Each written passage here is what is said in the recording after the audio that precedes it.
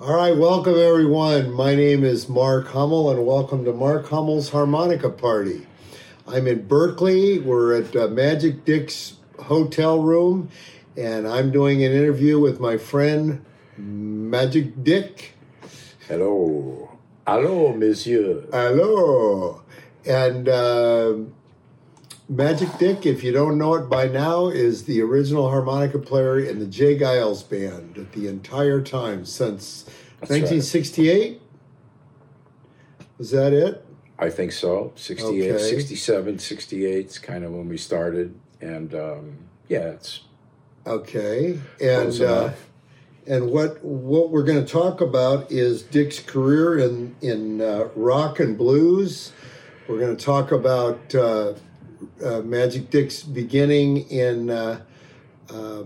Now you were in Pittsfield, Massachusetts. I grew up in Pittsfield, Massachusetts. Right. It's a small city outside of Springfield. Is that right? Well, it's basically fairly close to the New York State border. Border between Massachusetts and New York. Right. And just kind of how you got started, because I know you played trumpet as a youngster. Now, weren't you like 10 or 12 when you started? I was 9 years old, so it was third grade. Okay, wow.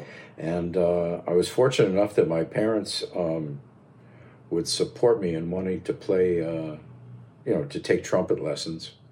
I have an older brother named Steve. He's 4 years older than me, and he started on clarinet. And he was pretty good. And we were actually both studying with the same teacher. This teacher could teach like clarinet, trumpet, several of those instruments. And he was a good teacher. So that's how I got my beginning, and it really set the stage for my entire conception, I'd say, of a musical sound, a tone, and the association of breath, with the oral image of a musical tone. Now, were your parents musical?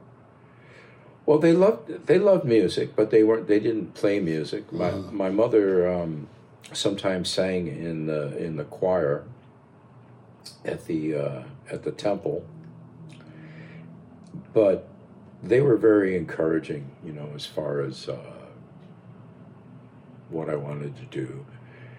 And my mother was always exhorting to me, like when I'd be practicing on the trumpet, she'd go, "Play sweetly," But her concept of playing sweet was like to sound like Harry James, right? Who to me had way too much syrup in the vibrato, of his approach on trumpet. Right. So I ended up liking real jazz players quite a lot more.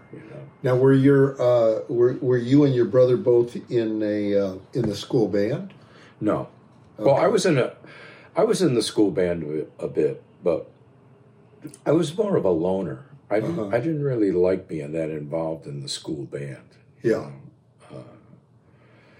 And I also got an opportunity to fool around in the instrument room with a acoustic bass for the first time in my life. Yeah. And that was like, the first time you ever tried something like that, it was pretty cool. But it never went anywhere for me with that.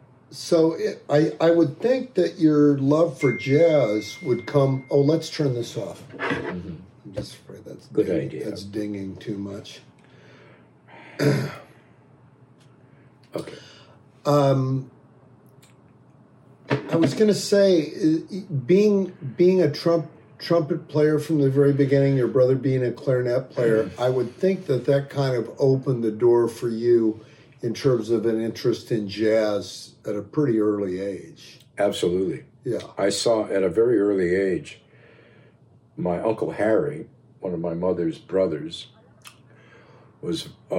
took me to see this Chicago jazz band. And he knew all these guys in the band, like Max Kaminsky, Pee Wee Russell. Oh, wow. Bud Freeman. Whoa. George Wetling on drums. Yeah. And like my mind was blown from that. Yeah. What were they and called? And during a break, they came over to our table because Harry knew them. Now, weren't they called the Over the Hill Gang, or they had some kind of name? Well, some of them had, I think, some association with that, but I forget what they actually. Yeah, they had all met in high school, though, in Chicago. Yeah, I'd say so. Yeah. Yeah, no, they had. And these cats were, they went way, way back. Yeah, they went back to Jack Teagarden and Big Spiderbeck. Yeah. I think Benny Goodman even hung around them, even though they weren't necessarily. And but during one of the breaks at this club where they were playing, Pee Wee Russell came over and sat down. Now, Pee Wee Russell is a genius on the clarinet. He is definitely considered a jazz genius with kind of a unique style, his own style. And that was really a trip for me to actually sit as close to him as we are right now. You know, and I just took it all in, loved it. Now, how old were you? So that would have been, you were how old when you saw those guys? I was about 12. 12. Okay. So you have some stuff that goes way back in terms of an interest in jazz. It sounds like. That's right. And still have a deep interest in it. And you do still have a deep interest in jazz, And I know that with that, you eventually got into harmonica. Was that in your late teens that you got into harmonica? I started playing the harp when I was 21. Oh, you were 21? Yeah. Wow, that is so late. That's the first time I picked it up. Yeah. Except for when I was 3 years old, sick with the flu, my mother bought me a Marine Band harmonica, thinking it would cheer me up. Right. And it cheered me up so much I was jumping up and down on the bed. I was jumping up and down on the bed like it was a trampoline. Right. And I can see it like a movie. I remember it so well. Huh. So with harmonica, now, had you stopped playing the trumpet by that time, or how did that go? No, I was playing the trumpet fairly regularly from third grade on until I went off to college. At which point I was intending to be a physicist or a electronic engineer or a mechanical engineer. I loved all that stuff. I loved everything, and I spent most of my time in the college library. There were several libraries. I spent most of my time in the library looking at every book and not focusing on what I was supposed to be studying. Right. I was just looking at every book. And where were you going to school in Boston? Worcester. It was in Worcester, Massachusetts. Okay. Right. At Worcester Polytechnic. Which was a great Ivy League kind of small engineering school. Yeah. So very formative for me. Is this where you got interested in harmonica?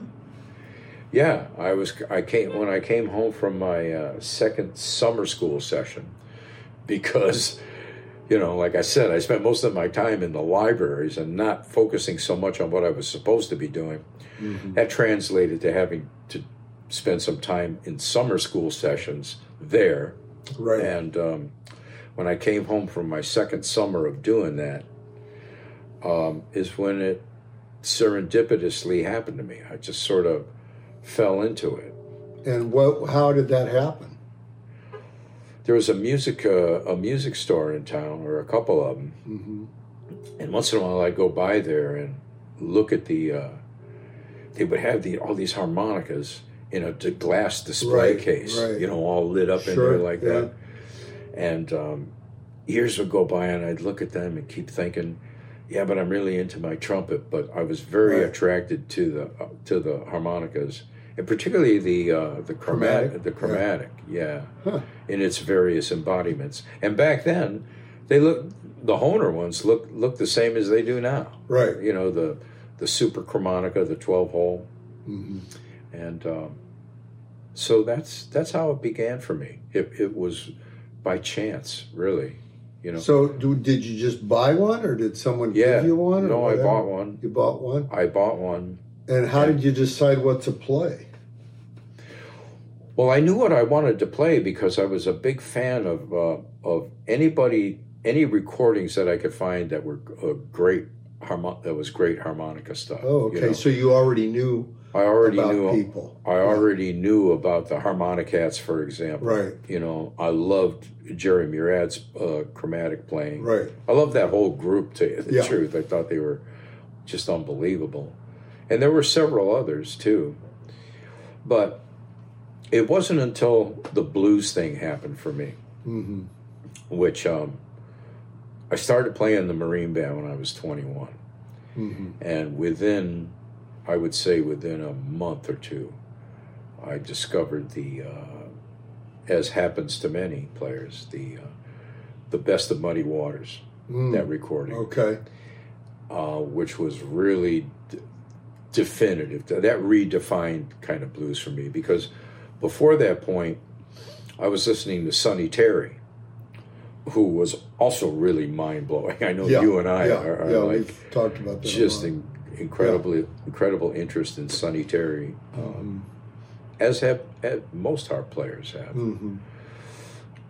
But once I heard the Best of Muddy Waters, and then I got the Best of Little Walter, I was so firmly into the camp of Chicago blues and amplified harp, and I stuck with that. I mean, it's, you know, but added my interest in jazz to that kind of a sound. In other words, that's still my interest, is that Little Walter kind of sound, you know, the amplified harp sound. Which almost sounded like a saxophone. Exactly. Yeah, it was between a saxophone type. It was perfectly between a trumpet and a sax. Right. And so that's what I loved and stuck with it. Yeah. And to this day, here we are. And now we were talking yesterday about this clip of you playing in, what was it, 1965 or 66 or something? Oh, yeah. And that was with who? That was with like your first band or something? I think the guys who videotaped this was in black and white. Right. We did it in a studio at I think it was at Boston University. And at that time, we were becoming good friends with Barry Tashin, who was the lead singer in the group Barry and the Remains. Diddy Wah Diddy. Right. They opened for the Beatles the first time the Beatles played in the U.S. Wow. Yeah, I mean, this was. And so he played drums, you said. Barry was a funky R&B drums and blues. Yeah. He'd sit in like an ordinary kind of chair, not a drum stool. Right. Probably because there wasn't a drum stool around there at the time. So he just sat in this chair, you know, and he's one of the greatest natural drummers with this feel, and singers. Barry was such a great singer. Huh. So one of the tunes that we did on that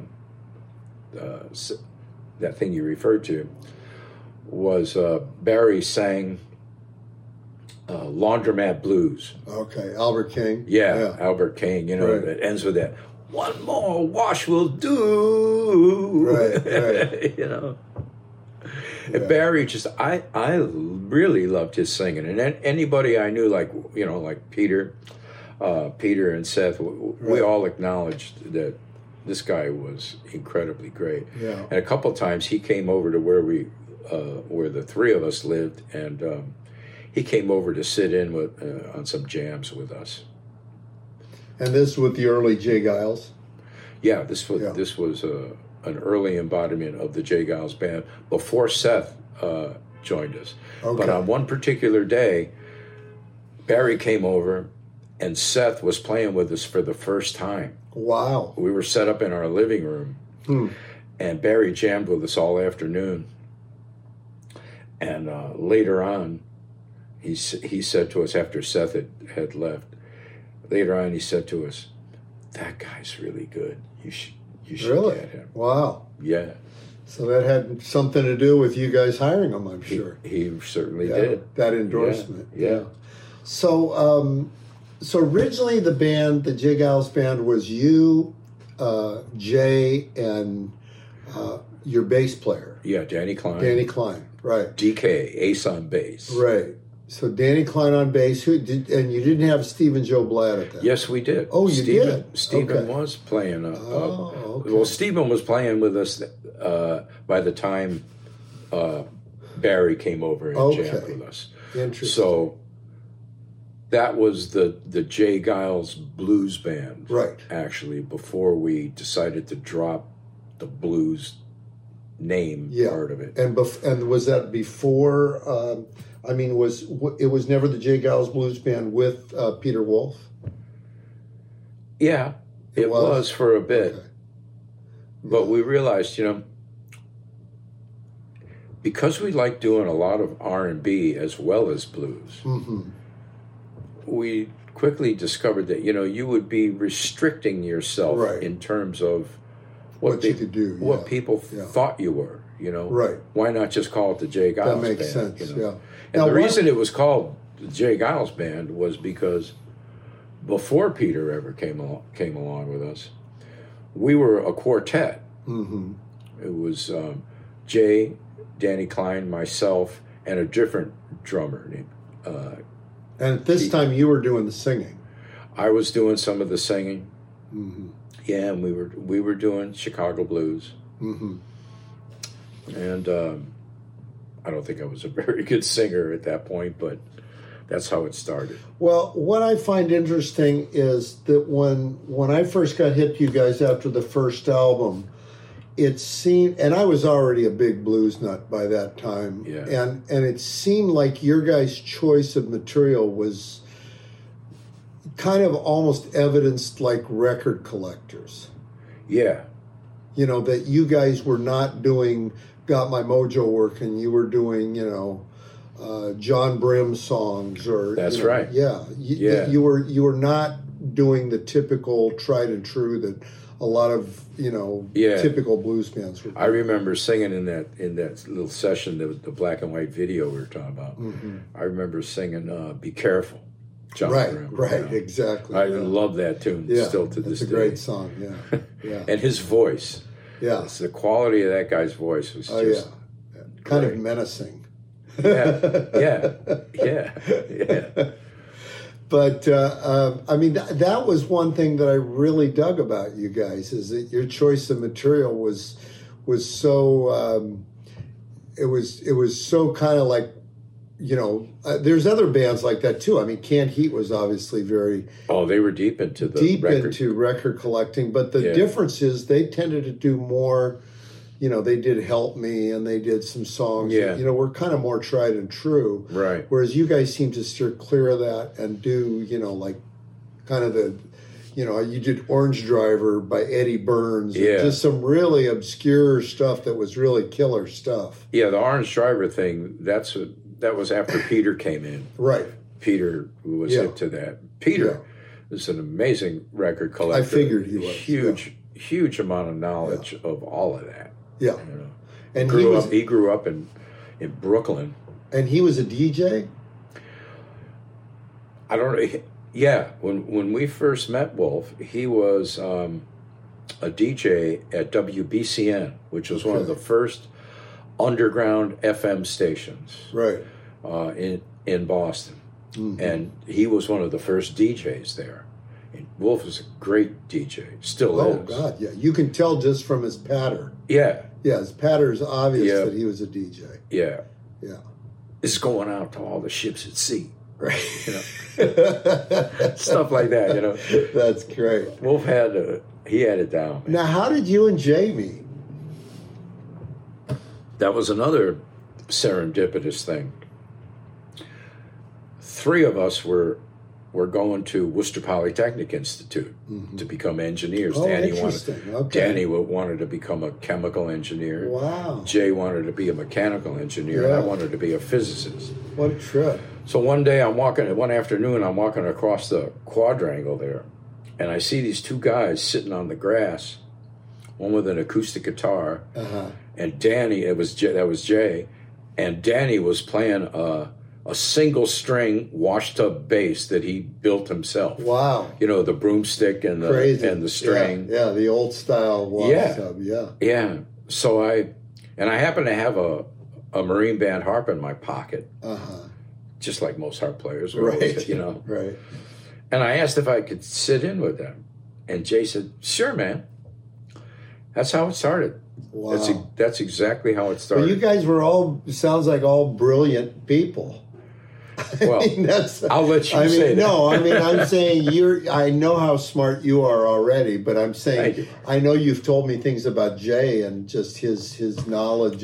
Jay was brilliant. Yeah, Jay, like a brilliant guy in terms of like he could work on race cars and amplifiers and just kind of anything in the studio. Right, and Jay. I remember really you told me the thing about him splicing tape that was mind blowing.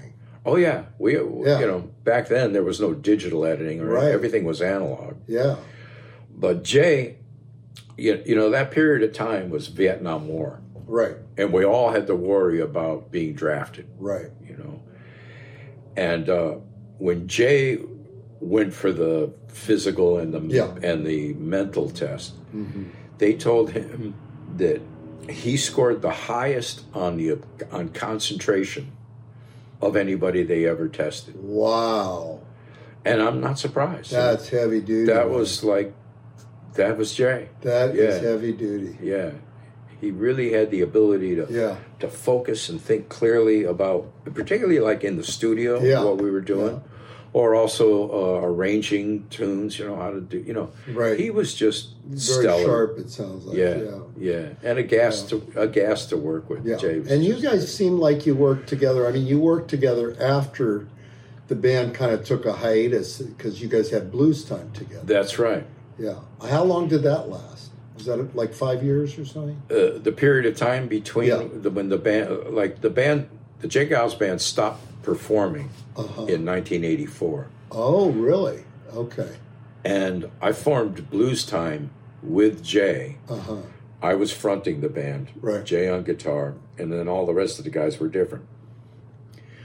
But I formed that band in 1990. Okay. I think it was. So you guys had about 6 years of not really. Were you just not working at all? I mean, how did that go? I was riding my 5 Italian motorcycles every day for hours and hours. So there was probably it was the only thing I was doing that made me feel like I was going somewhere. Right. So I would imagine that you kind of got the attraction back for playing music.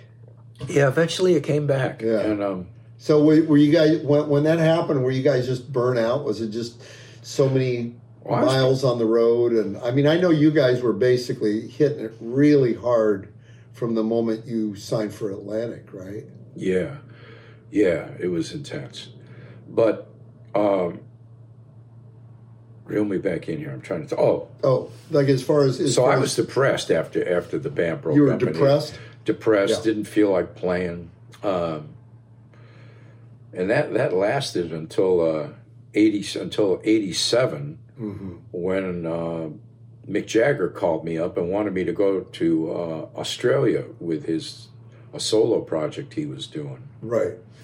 And that was an interesting. And this is experience. after you guys had already toured with them, with the Stones. Yes. Yeah. So we knew each other, and I always liked him. Yeah.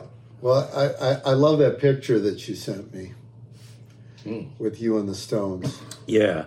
That's a nice shot. And it's like, I mean, I've talked to you about this before, and I know that when you guys were touring with the Stones, in a way, you guys were kind of at the highest point in your career. In a lot of ways, they were kind of ebbing in their career, right? Well, so I'll let you say. I don't know, but I just know that I know you told me that when you guys played in Europe with them, that a lot of times, you guys were the attraction on a lot of those shows because it seemed to be because you were so, the records were so hot. Well, we had by that time we had just finished an intense American tour on the heels of coming up. We had Freeze Frame and Centerfold. Centerfold was #1 on the charts. #1 on the pop charts. Right. For 8 weeks. Wow. That's serious. That's serious. I think that's why they wanted us to come over. Sure, because that was you guys were a transfusion for them. Yeah, I would think so. And how about Love Stinks? Was that on the same record, or was that on an earlier record? That's think there's an album title called Love. Isn't one of the albums called Love Stinks? Well, I know you have the song. I thought could be, yeah. I think it might be. It gets a little... It gets fuzzy, It gets fuzzy. Well, how many albums did you guys do in total? I don't know, maybe like 13 or 14, wow. maybe 15. Some of them were live albums. Right. You know? And basically the first 5 or 6 were Atlantic, is that correct? Yeah. And then you switched over to EMI? Correct. Yeah, which was the big shot in the arm for you guys. Right. That was a good move. And the first album on EMI, I think was called Sanctuary. Right. Yeah. Alexis actually has that. What's that? We have a lot of your guys' records back in my house. Yeah. Between the ones I have and the ones she has. Yeah. Yeah. So I really liked what you were talking about with the band and how it was such a joint effort in terms of the way you guys could construct your records, the way you constructed your songs, right? The way you were included on the harmonica in a way that almost no other bands. I mean, one of the reasons that I was obviously attracted to Jay Giles' band was your playing on it, and that you were one of the few rock blues harmonica players. I had kind of gotten into you guys as a blues group on the first 2 albums. Yeah. But eventually you guys kind of went into a more rock and roll and almost a more commercial sounding territory, and at the same time it was very much your own thing. Yeah. And I mean, you were one of the first bands I saw, for that matter. I saw you guys at the Hollywood Palladium in 73 or something, 74. Yeah. And I mean, you guys were a great live act. We were pretty intense. You guys were super intense. Really intense. And you guys, every guy in the band had some kind of role to play. And I love the thing that you were telling me yesterday, which I never knew about, doing somersaults into your solos. Yeah. Wolf was always egging me on to go for it, man. Yeah. And I mean, that whole thing, I mean, the way you describe the band in terms of, both the camaraderie and the stage antics, and at the same time, I mean, as any band that's on the road that much, there becomes this point of where, people there's friction that starts to happen, especially like you were saying between Wolf and Seth. Yeah, there was friction from day one. Yeah, and then at the same time, here these guys they're writing songs together, and that's such a strange thing to me, that people can write songs together at the same time, grow to dislike each other intensely, and it's it was a miracle, really. The way they could work together. Right. Well, Seth had a lot of patience. Did he? Yeah. And Seth was super with this stuff. Yeah. The two of them it was the right combination of a lot of great ideas put through some good filters. Mm-hmm. Would they filter each other's stuff? Yeah. Okay. Yeah. Like sometimes, Seth would say something like, that's too much like, Right. Right. Something that is just a little too sugary. Yeah, that kind of thing. Yeah. Yeah. But sometimes it was the other way too. Peter was really good sometimes at just sort of immediately cutting off an idea. Mm-hmm. Sometimes a lot of the fights would come about because certain ideas about a composition or what to do weren't given a full airing. Right. If you cut the thing off before you've really explored it, it's kind of not a great approach. So to me, it's miraculous that they were able to put it together that way. Sure. Despite the fact that they were like oil and water a lot of times. Well, it's really interesting stuff. I mean, one of the things that's been really fascinating for me about doing these interviews is this whole thing of the way musicians interact with each other, the way musicians can actually stay together, and still, and still get on each other's nerves, but stay together nonetheless through a lot of stuff. But eventually it seems to always come to an end. It does. I mean, that's almost like just the way it is. That, and it's kind of like, as you get older, all that stuff seems to change too. Right. A lot of things change with Well, there were issues, which I don't want to get into, but there were issues about the songwriting. Mm-hmm. And Seth bristled at some of those issues. Mm-hmm. And so that's really kind of why it came to an ending when it did. And Peter wanted to go off and do his own thing. Right, right. So which is another thing. So Peter basically quit the band. Yeah. He'll tell a different story, but the truth is... He quit the band. Peter, you quit the band. I mean, it's again, this reminds me of so many other stories of famous bands. I mean, in a way, some of the stuff with Lee Oster and War, similar things where there's infighting and one guy leaves the band and then next thing you know, they're out of the band name. Right. I remember Lee saying something like, they became basically a jam band because anytime they tried to actually get together and write something, there'd always be all these fights. Right. So they just jammed. That's how they became a jam band. It's kind of brilliant. I mean, so there's a lot of really interesting stuff that seems to go on. In terms of the creative aspects of playing in a band, especially when you talk about bands of your or Lee's caliber, where you guys are hit makers. You guys are. There's serious money involved. Serious money involved. And of course, once you get to that, that's a motivating factor for keeping stuff together and working through this friction. Right. And boy, I don't know how they did it. Quite honestly, looking back on it, it was stunning. You're saying Seth and Peter? Yeah. And the rest of us would be like... So you guys would just be kind of on the outside of it in a way and let them do their thing or whatever. Well, when we would get together and rehearse, which was damn near every day, work on stuff. Right. It would typically work like Seth would have some ideas for a song, and we would start to work. He would suggest certain parts. Jay, see if you can play this kind of thing, and Seth would play it on the organ or the piano. Right. He would play some kind of part, and he had an idea for the drums and the bass, And my thing was, because the harp is like the frosting on the cake, although there's lots of stuff where I'm playing like a line or a part that is an inherent part of the machine, all these parts meshing together. Right.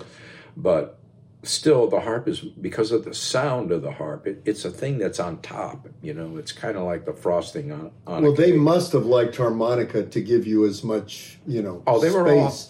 We were all harp freaks. I was going to say, the fact that they gave you so much, so many solos in those songs. Right. And the other thing I got to give you credit for, man, is your solos are so inventive.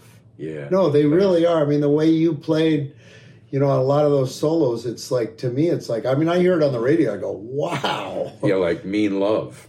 There's a whole slew of them that you did that are really, they're really creative solos. Thank you, Mark. And very different as to what you'd hear in rock and roll. Yeah. And a lot of that, I was very fortunate to be involved in the band the way I was, because when we were in the studio, or anytime we were working on this stuff, they were incredibly supportive. I mean, we all worked hard on like, if the idea was to have a 2-chorus harp solo or whatever it was going to be, and my harp solos tend to be on the shorter side compared to some stuff that you'd find where people just go on and on and on. Like we all like kind of short and sweet. Right. But I had a tremendous amount of support from the guys. They were all harp freaks. That's every wonderful. one of them loved Little Walter. That's awesome. Loved Little Walter, Junior Wells, James Cotton. That is so awesome. I mean, with a thing like that and all the support I was getting, all the help I was getting, it was really cool. But on the other hand, because of the way we worked when we got together to every day to work on stuff, work on new tunes, the process actually kind of boiled down to most of the time me just sitting there in the room listening to what they're doing and thinking about what I'm going to do, but I wouldn't be playing because until they got the backup together, right, there wasn't a hell of a lot of point the about rhythm me track playing. and get the rhythm groove, get all that, the foundation of the thing, get that solid, and I would be recording what they were doing on my Sony TC-110A. I remember this shoebox size cassette recorder that was really a great little machine, and so I would record all these rehearsals. Then when I got home, that's when I would actually start to construct your work on the stuff. We were talking about the J. Geils Band and the ins and outs of making music when the band really got, well, in general, but when the band really got big, it got much more intense, and at the same time, you guys had a certain method to being able to construct songs and put out records. Yeah. And how much touring, like what was the most touring you guys ever did in 1 year? Usually the touring would involve, like, say, 2 or 3 weeks. You'd go to a region of the country. Right. Call it a hub. Yeah, the Midwest. And from that hub. Fly out of that. Yeah, from that hub you would do it, Right. I remember in the 70s, we were flying in Learjets. Right. These little Learjets. Right. That would take off like this. They go. Right. I mean, it was like... Did you guys have any close calls? A couple of times in some prop planes. I remember coming in. Was this toward like private? Yeah, okay. And coming in during a storm. Uh-huh. And, it was real cloudy and everything. Suddenly you break through the clouds and you realize you're like this far above the treetops. It's like, whoa! Yeah. That would be scary. But it was all fun. But I particularly enjoyed the Learjet stuff. I took a lot of photographs back then of just I was sort of a photojournalist at heart. Right. If I wasn't doing this music thing, I'd be a photographer. Now, did you start that in the band, or was that prior to the band? I started as a kid. Oh, when did I was you really? 8 years old. I was getting into. I was given a box camera and a little developing, like a Rolodex or something. No, it was a little cheap box camera. That took negatives about this size. Oh, okay. Okay, and you'd contact print them with this little printer, and I just loved that. Absolutely loved it. But then, in the starting in 1970, is when I got a Leica, a 35 millimeter Leica, which is the. And by this time, you guys had the band going. Oh yeah. Yeah. Needed to have the band going to be able to afford all that stuff. To buy a Leica and carry all that around. Yeah. And for a period of time, for a couple of years, I was. I had the photojournalist definitive thing with a case on a shoulder strap, right? And the case held the Leica with one lens on it, and then two other additional lenses, so a 3-lens kit. After not too long, I got tired of carrying all that around and reduced it all down to just one camera, one lens. And then I got even tired of that and went strictly to a spy camera, the Minox, little push-pull thing. Oh, wow. You've seen these in movies all the time. Yeah. It actually is an official spy camera. But so there would you was be spying on the band? Well, I was just the guy who had a camera ready, and this camera was so quiet when you fired it, it would just be like nobody could hear it. Yeah. Didn't even make a click. It was just like, you couldn't hear it beyond a foot away, And the beauty of the thing was, it was a type of camera that you could set the focus to a particular distance, say like 6 feet, and you didn't have to focus it because it had great depth of field. Used a curved film plane, which anyway translated to you didn't have to bother focusing critically like you do, with your typical camera. So this camera was perfect for swift, unknown shooting. And I was good at it. I bet. I'd love to see your several of these shots are on. Several of these shots were used in a collage on the 2-album live thing called "Blow Your Face Off." I know exactly which one you mean. That whole collection on the paper sleeves on the inside. Yeah, those are all my photos. Wow. Okay, I'll check that out. Yeah, because I think we have that. So the other thing I forgot to mention is how you got your moniker. And you were Richard Salwitz. Yeah. And then Danny Klein apparently came up. You could have been Pittsfield Slim for life. Yeah. And what a boring life that would have been. Yeah, I wasn't. I didn't think Richard Salwitz, all due respect to my mom and dad and my name, and I'm proud of being Richard. I'm Richard Salwitz. Of course. That's who I am, you know. But back then, getting into just getting into this whole music scene, it was like... And the blues. Especially blues. The blues. There are all these Chicago players who had these cool names, well, there's a million of them. Yeah, Little Walter, Muddy Waters, Howlin' Wolf. Exactly. Howlin' Wolf, They all had this image to their... Sonny Boy Williamson, exactly. Junior Wells. Buddy Guy. Yeah, you got all of them, Yeah. It's like, so my thinking was, I need a name like that, Right.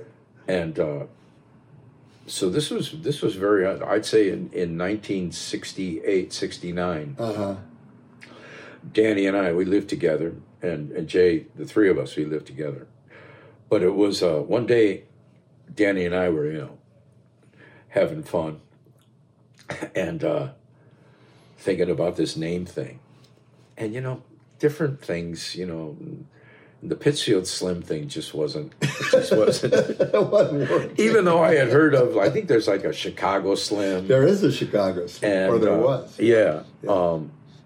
It just wasn't making it for me, So suddenly, Danny had this stroke of genius inspiration. Danny goes, I got it. Magic Dick. And your sex life was never the same. From that moment, once I adopted that name, it just seemed like, well, that's it. Yeah, how could it not be? Yeah, blow your face off, Dickie. Yeah, so the name thing has apparently served me well. Yeah, but I will tell you this, when we came up with that name, there was no internet. Right. There was no email. Right. There was no none of that. It's hard to imagine what it would have been like if you came up with it now. Thinking about it, thinking about it now, I think more than twice about adopting that name with things the way they are today, I've had fans of the blog go, I would never have that name or something like that. Right. Or women go, what does that name mean? Yeah, it's just loaded with double entendres, and it has actually been an endless source of amusement. I'm sure it has. And I totally enjoy it.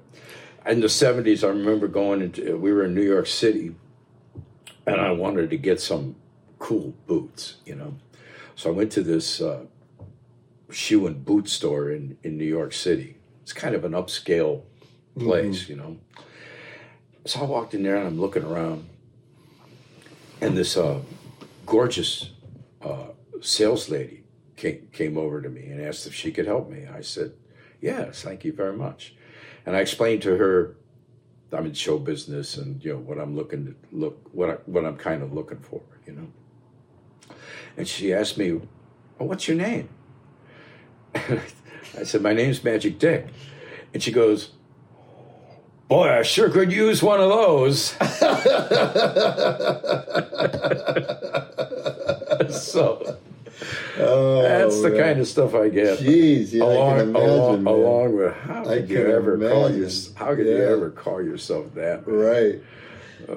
Or somebody else say like if I was talking about putting out a custom harp of my own or something like that, some guy would go, I'd never play a harmonica called Magic Dick. I'd never put one of those in my mouth. You're right. So all of it is just, it's more, the name ends up being more revealing about the other people involved in that circle. In the band, yeah. Well, no, I don't mean the band. In fans, right? In fans, yeah. It's their reaction to it is more about them than about me. Right. I can get that. So now, why was he Jay Giles and not his real name was Jerome? His real name is John. John, okay. John Giles. So how did he become Jay? That just was from the moment Jay, he liked to be called Jay. Oh, okay. And sometimes Jay, right? But that got contracted to J period, right? For the band name, right? Know? We were never actually where you'd spell out J A Y Giles, Right. The J period Giles was that's what worked good. And what's Peter's last name? You'll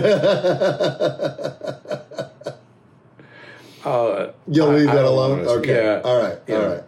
But basically, almost everybody in the band had some kind of moniker or a stage name, other than Danny Klein and Seth. Yeah. Right. And Steve and Joe. Steve and Joe. That was his actual name. And so three Seth of you had... Seth didn't use any nickname.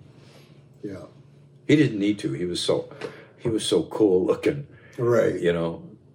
Seth. He did look like a rock and roller, didn't he? Absolutely. Yeah, he really did. Seth had a huge amount to do with moving us in that rock and roll direction. Right. Away from just the strict blues R&B thing. Right. Yeah. And Peter and originals probably too. Yeah. And at one point, you guys would write songs together, and I think it would say Juke Joint Jimmy. Yes. And I always wondered, who's Juke Joint Jimmy? And I realized later, I think you told me that was kind of your pseudonym for everybody. That's right. Yeah. Yeah. If a composition was by the whole band, right, with everybody, then it was Juke Joint Jimmy. Yeah. Interesting. Now there is a guy who plays harp and plays around with bands. Right. A lot of people know. He calls himself Juke Joint Jimmy. I think I've seen him on Facebook. Sure. I know you were talking about one song where you took a Louis Armstrong song, and worked it up with Jay Giles Band. Yeah. And what was that? I brought that song to the band. I suggested, I really think we could do something with this song. It's called "I'm Not Rough." Mm-hmm. It was recorded in 1927. Louis Armstrong on cornet or trumpet. It was a period there where he transitioned from cornet to trumpet, and it's like bop boo dee doo, beep boo dee doo, beep boo doo dee boo boo dee boo ba ba doo. That type of and his wife at the time, Lil Armstrong, played the piano. Yeah. And I believe that this tune was her composition. She's credited with it. Okay. I liked what she brought to that whole thing, I don't think she was considered like a fantastic, pianist, but there was something about her. She had ideas. She had ideas. She had the groove, I had this idea that we could cover that tune and we could transition from the country blues sound that it starts with. Mm-hmm. We could transition to, by the time we're working on the out choruses of it, to have it transition to a more modern thing. Mm-hmm. And the original, the recording that we got the whole thing from, there's a trombone solo in the recording. And Jay simulated the sound of that trombone the slide trombone. He simulated that really great by playing slide guitar. Interesting. And it just worked great. Yeah. Just worked So great. how did that work in terms of a copyright? Did you guys give the copyright to Louis Armstrong or Lil Armstrong? Oh, yeah. It definitely gave. Yeah. And what was the name of that song? I'm Not Rough. I'm Not Rough. Yeah. And that was on one of your later records, right? Yeah, that was on Monkey Island. Right. Okay. That was still on Atlantic at that point. Yeah. Okay. And speaking of the Atlantic connection, I'd like to talk a little bit about this, actually. Yeah. Ahmet Ertegun. Ahmet Ertegun. Yeah. Ahmet Ertegun was a friend of mine. Not that I don't mean to say like we're, like the way we're friends, but Ahmet loved me and I loved him. And he would sometimes come by when we'd be recording in the studio. He'd sometimes come in, you'd see him sitting behind the board, just grooving, He was there when we cut Where Did Our Love Go? Mm-hmm. But Ahmet had this thing. He had this groove. And he was a true soulmate when it came to love of Louis Armstrong. Right. So when he knew that, he heard us recording I'm Not Rough, he was like, man, this is... Yeah, that's cool. He loved it. That's cool. And so Ahmet was very special, And then to go from all of that to Crosby, Stills, Nash & Young. Right, or Cream. All of that, was kind of like, this is a true music man, Yeah. When Ahmet started, he came from Turkey, I think it was.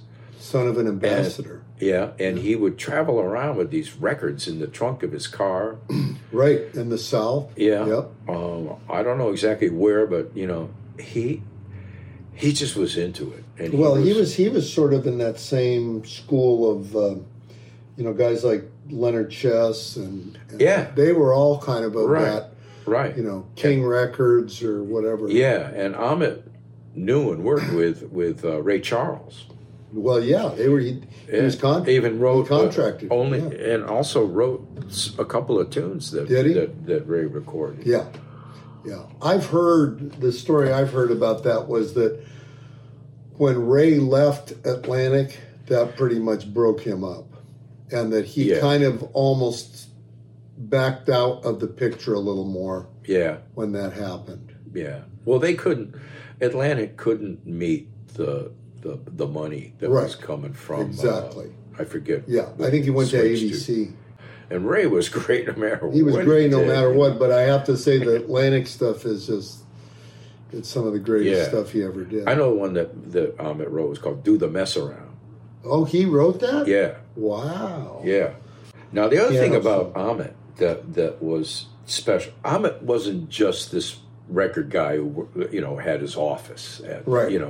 He was the chairman of the board at Atlantic. Right. But Ahmet had this social life. Ahmet went out a lot. He would come to shows. And what was really special for me was having Ahmet like over here in the wing of the stage, watching like 20 feet away from watching me. Right. And people in the audience didn't know that Ahmet was standing right there watching. And so that naturally gave a lot more impetus to me to impress him, just do, really be on deliver, Right. And the other guy who was really great too, but we didn't have that much of a relationship with, was Jerry Wexler. Jerry Wexler. Jerry Wexler is actually the one who signed us to Atlantic. Wow. Now, that was one of those contracts. That was one of those contracts where you pay to make records. Right. There was a record promo guy whom I love, we all loved, named Mario Medias. Right. The Big M. Right. And Mario was up in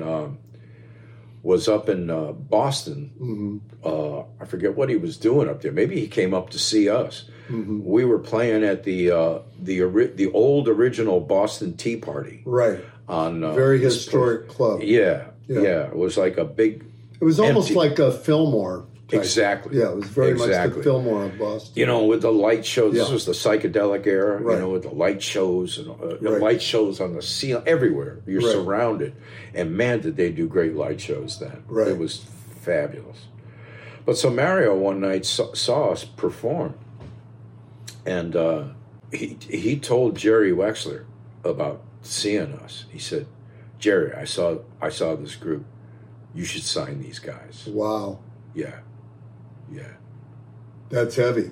It was heavy. So he went to bat for you. And Mario, as a few years went by, we eventually, after not too long, we were headlining at Madison Square Garden. Jeez. And that was a very proud moment for Mario. I would think. Mario Medias. The other story I really like is the one about who was the television show that you guys would go on in New York?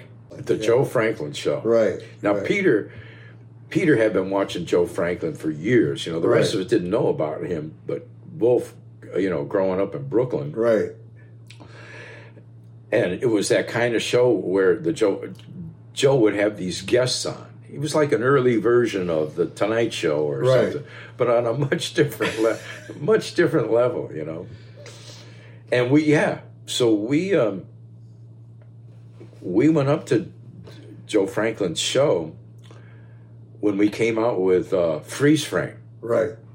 And we did a video where, well, those of you who have seen this video, you'll see at one point we're standing there and we pull a chain. Each one of us pulls a chain and a big bucket of latex paint.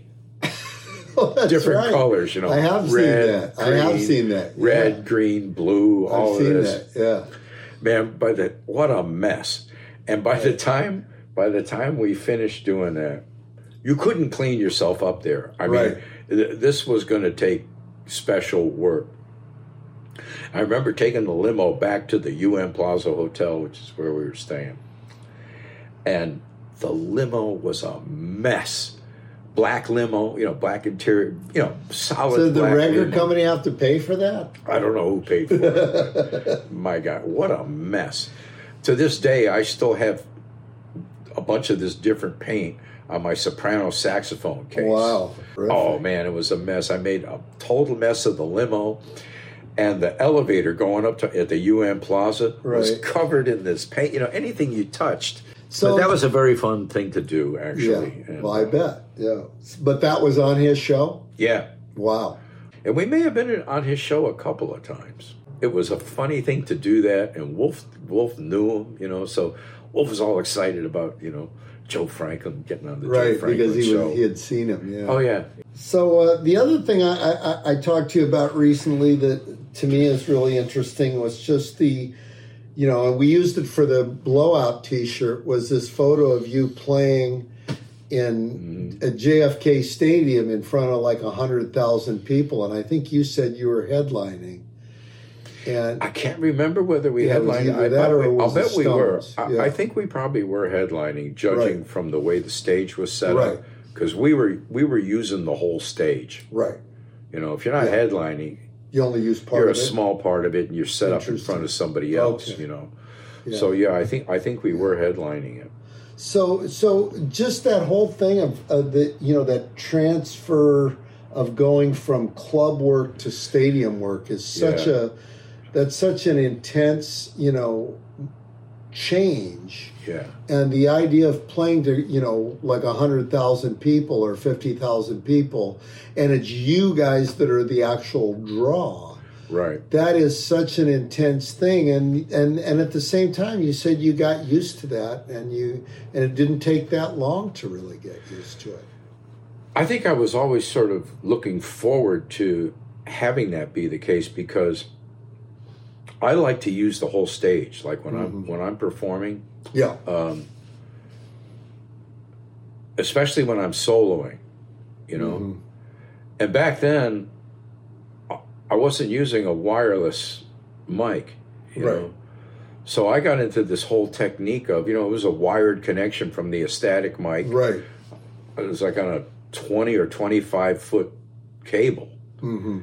And, I would go back and forth across the stage, and I had to develop this thing of like doing sort of a whipping action with the harp mic to pull the to snake the cord to come along with me. I do like a little whip action, and it would send a wave down the cord, and it would follow me. So I had this technique of getting that to to work great. But then when I transitioned finally to wireless, man, wireless is it. Now, were you doing wireless by the 80s? Was that the deal? Okay. I had an early version of a Nady wireless system. Right. It was a little pack about the size of a pack of cigarettes. Yeah. In making the transition to using a real good vocal mic, like any singer would use, my thinking about it was, and I'm proud of this thought, because this shows you how I think about this stuff. It's like the voice, the sound of singers became very important to me, as I got more and more into singing and thinking about this whole idea. So I had this thought, like, if the sound of somebody's voice can move you that much, and it's clean, whatever acoustic sound is coming out of their mouth, and all these singers sound different, yet they can really move you, There's no gimmickry involved, It's not like a distortion sound, So I wanted to utilize this idea of a good acoustic sound from the harp, and treat it purely into a singer's mic, right? Not a bullet mic, right? No distortion. No distortion. Yeah. And so that's what I love to this day. However, what we're doing now in this stuff we're doing, I'm doing the old technique of a green bullet straight into a twin, and that green bullet overdrives the input to that amp a lot, but it really barks. So I mean, it's another approach, Yeah, and it's two different worlds between each. It's two different worlds. Yeah. So I'm back with Magic Dick. This is part 3. And we were talking about microphones and a clean sound versus a distorted sound. A lot of this has to do with really kind of the genre and the type of sound that you're looking for. It really does. And it's a kind of a vast subject in a way. It is, very much. And a lot of the recordings that I've done with the Giles Band, some of those are pretty heavy with effects. Yes. But the typical effect back then would be tape echo, slapback echo. Right. Now, didn't you tell me that you played out of a really tiny amp for those? Yeah, a lot of it was on a silver-faced Champ. Right. But the Champ the signal chain was like a green bullet or an Ecstatic. Those are the typical mics I'd use. Right. Into this Echoplex unit. Right. So 4-channel. Right. You only needed one of the channels, but it was a 4-channel Echoplex, which used a tape loop to generate the echo. Okay. And I love this machine because it had a preamp built into it. The end result was you could overdrive the input of the Champ amp. Right. Because I didn't care for the sound of the Champ with the mic straight into it. Right. It's like a clean sound on a Champ just doesn't make it. Right. At least not on this Champ. Right. But I found that by using this overdrive technique of just boosting the signal from the mic. Now, were you playing like a bullet mic? That would give like that trumpet thing. Yeah. Would you be playing a bullet mic or a? Yeah. Okay. I think I used the bullet quite a bit. I was going to say, one thing I've always noticed about your playing in particular is that you kind of have a very defined sound in your playing, and a very, in other words, you tend to really chop your notes a lot of times. I'm not saying all the time, but that you use a lot of technique in terms of a crisp kind of cutoff. Yeah, on your notes. I think of it as diction. Right. It's like talking. It's like speech. To me, the foundation of a musical part is based on vocalizations. Yeah. And it's not fun to listen to somebody talk who's, you know, clockwork, right, you know, it's just mushmouth thing, you know. I think it was a combination. It started with the trumpet, you know, learning to read music and play stuff on the trumpet. You know, here's an aria, play this. You know, there's these exercises, play this. So all of that, those kinds of things were very specific. And when you're working with a trumpet teacher, you know, you'd have the sheet music in front of you, and you say, okay, look it over. And this would be something maybe you haven't even seen before, you know. So I'd look it over, you know, you count up 1, 2, 3, and start this piece. And you'd be lucky with a good teacher. You'd be lucky if you even got 2 measures into it before he'd stop you, right? You know. But it was through that kind of focus and that kind of training early on, you know, starting with trumpet in 3rd grade. It was through that I realized that these rhythm patterns, you know, this rhythm patterns that, regardless of the melody that you see on a piece of sheet music, the rhythm is clearly defined, and you need to know how to interpret it. You need to know you need to know how a part is typically represented graphically, but you need to be taught what that means is this is how it should sound, you know. But you get to recognize things like 8th note triplets, 1 2 3 1 2 3 1 2 3, dotted 8ths and 16ths, you know, like a dotted 8th and 16th, bum ba bum bum, you know, that bum ba bum. Those kinds of figures made a big difference to me, you know. And early on, it's like I got hip to this, that you got to play this stuff right, you know, otherwise you're nothing. You know, it's just like the clarity of how you play, of the, you know, the precision. It takes precision to delineate rhythm. To me, that's what it's all about, is rhythm and melody, you know, and rhythm is supreme. Yeah. Rhythm is more important than more important than melody. Or like if you're playing chords and stuff, if you play a wrong chord, it's a wrong chord, but you can get away with it. Right. But if your rhythm is bad, you suck. Right. Nobody can play with you. It's just that simple. That's the problem. You know? Nobody can play with you. Yeah, so... Which is what made Sonny Terry so amazing. Sonny Terry is just like... Is that his rhythms were just so... He's virtually uncopyable. Yeah, he pretty much is. Yeah. I mean, the fact that he could play things where he was changing the rhythm like every bar practically. Unbelievable. And still making it work as a solid... Yeah. Straight through. A seamless foot tapping thing that is like, wow. It's really amazing. And all those train things that he did. Lost John and stuff like that. Lost John is truly amazing. Yeah, really amazing. Yeah. I agree. Yeah. You and I went through a period so we did go through some stuff with that, and it was like, I mean, I made a point of trying to learn that last year or the year before, and it's like I kind of bounced a lot of stuff off of you and a number of other players, you know. Right. And I remember we were talking I was hipping you to this thing of that, and you had commented about it, that when you start working on Sonny Terry stuff, if you haven't really gotten into it but tried to play it before, you begin very quickly to realize that the entire breathing pattern, the entire process is very different from Chicago style. Huge. It's almost it's just like it's really in a different time signature completely. It's just completely. It's almost on the 1 and the 3 instead of the 2 and the 4 or something. It's just really something else, you know. It is something else. And if you're not used to it, that whole thing of getting your body to breathe that way is tricky. It's pretty wild. Yeah.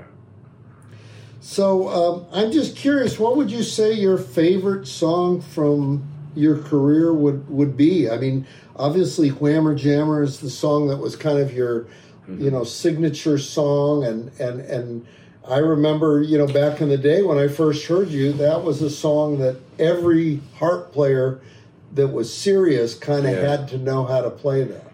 Yeah, it's kind of like become a litmus test. Right. You know? If you can play that, it's like, that's your kind of your pass. But it's not my favorite. Right. You know, I feel very fortunate to have a song like that that's associated with me. But what goes along with the Whammer Jammer thing is the high note stuff. Right. You know? And in a sense, you know, to be known for that high note thing as a form of recognition, you know, like you hear that and you're, oh yeah, it's Magic Dick. Yeah. Of course, I got it from Jimmy Reed, and I got it from Jimmy Reed, and oddly enough from John Coltrane too. Right. But the Whammer Jammer thing has become, like I said, I'm grateful to have it. It's something that I perform most of the time. Right. But it's not my favorite. Right. It's sort of more obligatory. Yeah. Now. Well, that's what happens when you get popular. Yeah. You're stuck with those songs. But my favorite is more something that I sang, actually. I did a rendition of Fool That I Am, which I was inspired by Etta James doing it. And she got it, I believe, from Dinah Washington. Right. But so my singing of Fool That I Am was for me a great success. When I hear myself singing that, and other people have commented on it, it's like, man, I can sing, you know, with real feeling. You know? It's not just like doing Be Careful, you know. Right. So that recording stands out to me.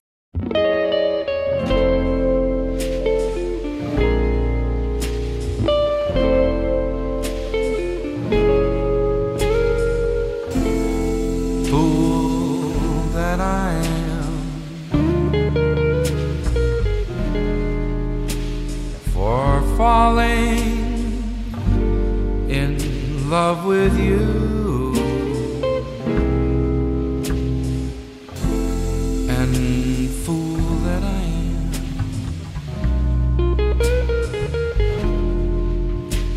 for thinking you love me too.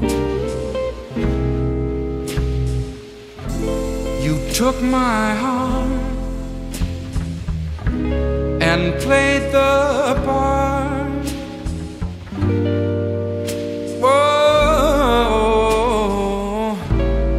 of little coquette, and all my dreams just disappeared. Like and I'm sure like 5 minutes from now I'll think, oh, I should have said, you know.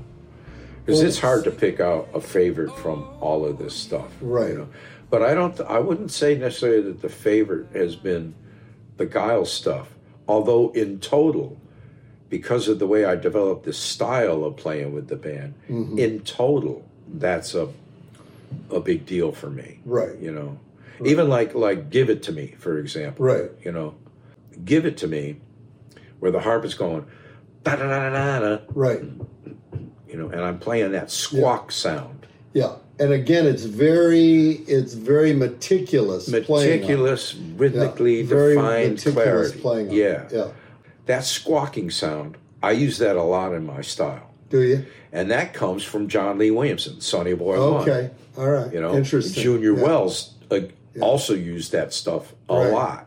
Right. You know, so that became the element of blues playing that I've used kind of the most with the J. Geils Band. That squawking sound combined with lyric lines. Right. That's a hallmark of my sound and my style. Right. You know, I owe that squawking thing to Sonny Boy One. Right. John Lee Williamson, who was a genius. Yeah, absolutely. And one of the most prolific songwriters ever. Yeah. He had so many songs. Yeah, so many great recordings. And so many songs that have become, you know, like Tampa Red's another one, that these two guys, you know, Bill Brunzi, that all these guys really kind of came up with the architecture for what became 50s Chicago blues. Yeah. And that everybody borrowed off of their styles. Right. And using the drum kit was John Lee, you know. Exactly. Those sessions with John Lee Williamson. Yeah. Judge Riley started using drums. Right. Piano, drums, acoustic bass. It was really the first, you know, electric blues bands in a sense, and because they had electric guitar. They're astounding. Yeah. Still to this day, I love that. Yeah, Just I do love too. I know. Yeah, I mean, I look at those as the architecture for the Muddies and Little Walters and all the guys. And now some of those lyrics, like, some of those songs, like "Good Morning, Little Schoolgirl." Right. Well, you can't. You can sing it today, but you probably shouldn't. Yeah, people think you're a pedophile. And there's a whole lot of them like that. That's right. Yeah. Elevator Woman. Right. Elevate me, mama. Yeah, there's a lot of stuff in Berkeley you'd get in big trouble for. But they have this poetic imagery that is superb. Yeah, absolutely. And both of those Sonny Boys, 1 and 2, were absolutely brilliant poets. They were. They were as great with words as the music. Yeah. There's one I recorded called "Good Gal" that I loved the lyrics to, and I love the way he sang it. And at the same time, I mean, that song is really the predecessor to "Can't Hold Out Much Longer" by Little Walter. I love that one. That whole melody is taken from that. I wanted to do "Can't Hold Out Much Longer" on this tour we're doing. You could do it. I found I had to really lower the key quite a bit. Right. This whole period that we had because of the COVID thing. Mm-hmm. I haven't played for like 2 years. This is the first time I've been out in 2 years. And I found that my voice has gotten deeper. I can't sing as high in my range as I used to. Right. And I had been thinking, well, just keep vocalizing, just keep working on it. It'll come back. A lot of times you can extend your range by really working on it methodically, Mm-hmm. But it wasn't extending in the way that I was thinking that it was. I'm not sure. The other thing that Brownie McGhee told me a long time ago is he goes, always sing in your key. Mm-hmm. He goes, don't try to sing in the original key if it don't fit you. Yeah. And that's great advice. It really is great. It's extremely important advice. And it took me a long time. It took me until now, really, to start really getting serious about that advice. Right. Right. And picking songs that feel right for your voice. Yeah. That's really, really important. It's huge. Because you don't want to be reaching. No. Although, I like reaching for stuff. There is stuff like Marvin Gaye. I like give reaching an example. For stuff. Yeah. There is a stuff like when Marvin Gaye does "Stubborn Kind of Fella." Right. Whoever produced that record had him singing way up, had him singing high. Yeah. Because the effect of straining for some of those phrases. It sounds good. It adds. It can sound good. It adds a lot to that that's thing. Right. Where it makes it sound real. Yeah, and where he's almost not quite making it. It makes it sound real. I mean, one of the things that I get real tired of kind of in today's music scene is this thing of perfect melismas and all that. Yeah. To me, that's really, it's kind of kills the whole idea of melody. Yeah. When you get too twirly with the vocals. Yeah, I'm not big on a lot of that. Although, if I were better at doing some of that, I might feel differently. I'm sure. I'm sure. It's nice to be able to whip off some curly cues. It's nice to be able to do it when it's needed. Yeah, but it's not something I focus on. Right. Exactly. I'm happy if I can just deliver the song. Exactly. In fact, I find that's really what it's about. I find that the more I focus on directly communicating to the audience the song. Yeah. What is this song? Get into the lyric and deliver it in such a way that it's a spontaneous presentation, even though you've done it many, many times. Right. Each time it needs to be fresh. Mm-hmm. Even if it's stone cold. You have to make it fresh every time. And that's just getting into the lyrics. That's being in the moment with it. In the moment. You really got to be in the moment with the song. Yep. And you got to be in the moment with a couple of these people that are in like the first couple of rows that are like, yeah, man, And that's fun. That is the fun of it. That's fun. And once it becomes fun, then you do much better. That's right. If you try to make it being self-conscious will... Oh, it's the worst. It's the biggest enemy of trying to perform. Exactly. And we've talked about this where like the moment any doubt creeps in, you're dead. You're dead. If you start worrying, okay, I got this phrase. If you start worrying about if you're going to hit that note, you're dead. See, but to me, one of the things that's really fun about, especially the blowout shows in particular, is having these artists on it that everybody is kind of like, you're having to follow people that are putting definitely putting the pressure on, and at the same time, it's really fun to try to kind of top whoever you're following, and it doesn't mean that you're topping them. It just means you're keeping up. And it's keeping your focus on your focus. Thing. Yeah. I wanted to tell you, by the way, earlier when we were talking about this, that this whole thing that you've been doing for 30 years now with the blowouts, this being the 30th annual. Yeah. The more I've done these with you, and we've done quite a few together. Yeah, we've done. The more I've done of these with you, the more I realize what a brilliant idea it was for you to do this. Well, thank you. Because harp players learn so much. All musicians learn from each other. That's right. And put together in this particular way, where one guy's following the next, a review. Mm-hmm. Yeah. It's like, it's kind of old school, really. It is old school. It's old school, yeah. It's old school. Yeah. But it's a way of putting the pressure on you in an essential way. Right. Because somebody just went out there, did their best, and you go, damn. And it's like, what am I going to do now? Yeah. But the funny thing is, I get myself into a place where I go, we're all different. Yeah. And that's really where I go, we're all different, and every one of us has something of our own that we can put into it and contribute that makes it still relevant. Right. And that's the important, because everybody is on a certain level. Oh yeah, all these guys. Yeah, there's nobody that's a slouch in this thing. I love Aki. Aki's awesome. Man. Yeah, he's really awesome. That guy has really come along. And John, everybody. John Nemeth and Sugar. Everybody. They're real strong in what they do. I agree. It can sometimes put me in a place of like, oh man, No, you're doing great though, man. Thanks. You're doing great. But you get, like you were saying, it's like you have to get to a point where like it doesn't matter what they did. That's right. And that is the point. It doesn't matter what anybody else did. Right. All that matters is you have to communicate when you get out there on stage. That's right. You can't just be in your own little shell and I'm going to blow and do my thing. No, you have to put it out. You have to put it out to the audience. And that's what all these guys do. They really put it out. Right. And this band you have, man, you have the best mother bands. Thank you. Man. And Wes on drums. I've made a real point of trying to really build it up over the years, to have a band that can cover everybody's stuff. It's fantastic what these guys can do. Yeah. And Wes on drums. Oh, yeah. Honestly, Wes is the best blues drummer I've ever played with. Yeah. And he's a great roots drummer. He can play anything. He can play swing. He can play jazz.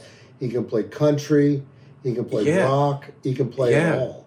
And he's got an unconventional way of playing the drum. Unconventional. He's a true joy to work with and to watch. Yes. All these guys, That's right. Anson Funderburg, Anson and Bob Welsh. Yep. Man, I haven't even heard 1/1,000,000th of what these guys can do. Randy Bermudez. Yeah. They're all great. They're all wonderful, man. They really are. And every time I played with you, and you had different guys, right? Every time it's been really great. But I think this current aggregation, is maybe the best. It's a great, great group. It's really fun. Yeah, I'm happy as a pig. Thanks for coming out, Dick. Thanks, man. I appreciate it, man. Thank you, Mark. And you're a real good guy to know, and it's great because we got a lot closer, I think, over the over COVID. Yeah, we really did. And the fact that you said to me after the last blowouts in 2020, you said, if you ever want to learn about music theory and chromatic and stuff like that, I'd love to help you. And it's been really cool to develop our friendship a lot more. Yeah, as a result of that. And we've talked so far and wide about so much stuff. Everything. Yeah. Books, movies, Right. Well, and you're an incredible film buff. I am a film buff. I enjoy movies, but I'm not at the level you are. No, I'm ridiculous. You know, I probably watch one every other day. Yeah. Most of the time, what happens with me is I'm channel surfing. You know. Right. And I'll see something come up, a movie. Right. I don't care if it's like. What I like to do is if it's in the middle of some movie, I like to guess exactly where in the full length of the movie is it. Right. And you can tell from, you know. That's a fun way to watch movies. And most of the time, I'm really spot on with it. Like, this is a quarter way into this movie. Or this is at the 2/3 point, you know. No, it's fun to kind of find movies again that you've seen before. Yeah. I watched one the other day like that. It was like I had not watched it in a long time, and I was like halfway in, and I went, wow. Yeah. I think it was the movie with Adam Sandler where he plays a jeweler. What was that called? Oh. It's a hell of a movie. Adam Sandler. He's got to be really good. He's a very decent actor. He's a very decent actor. You know, the times that the guys, you know, when we worked with him, you know, where he has a band on the set, featured in some of his movies. There's this whole series that he did, where, you know, parties at his house kind of thing. You know, we did one of those. Did you really? Wow. Yeah, I forget what it was called. I know it. The moment I hear it, I'm just not thinking. Oh, it's on a lot. Is it? Yeah. And that was the Giles Band? Yeah. Wow. Yeah. But during that process, I got to watch him in action because he directs his movies too. You know, he's quite a film guy. Yeah. And he directs them. And watching him give direction to an actor, I learned from watching him do that this guy knows his acting stuff. Yeah. You know? He knows how to make suggestions about, you know, or how to say something. Right. You know? And that's kind of like being a good record producer. Exactly. Same thing. Yeah. And the thing of being a decent actor is it's like being a musician. Yeah. You know? Very much. Nuance really matters. Right. Really matters. And underplaying sometimes. Yeah. Instead of overplaying. Yeah. Yeah. So he's like... Silences. Yeah. There's so many different And you wouldn't have known this, like, the first time I ever saw him was on Saturday Night Live. Right. And it was totally different. He's just this crazy guy, you know.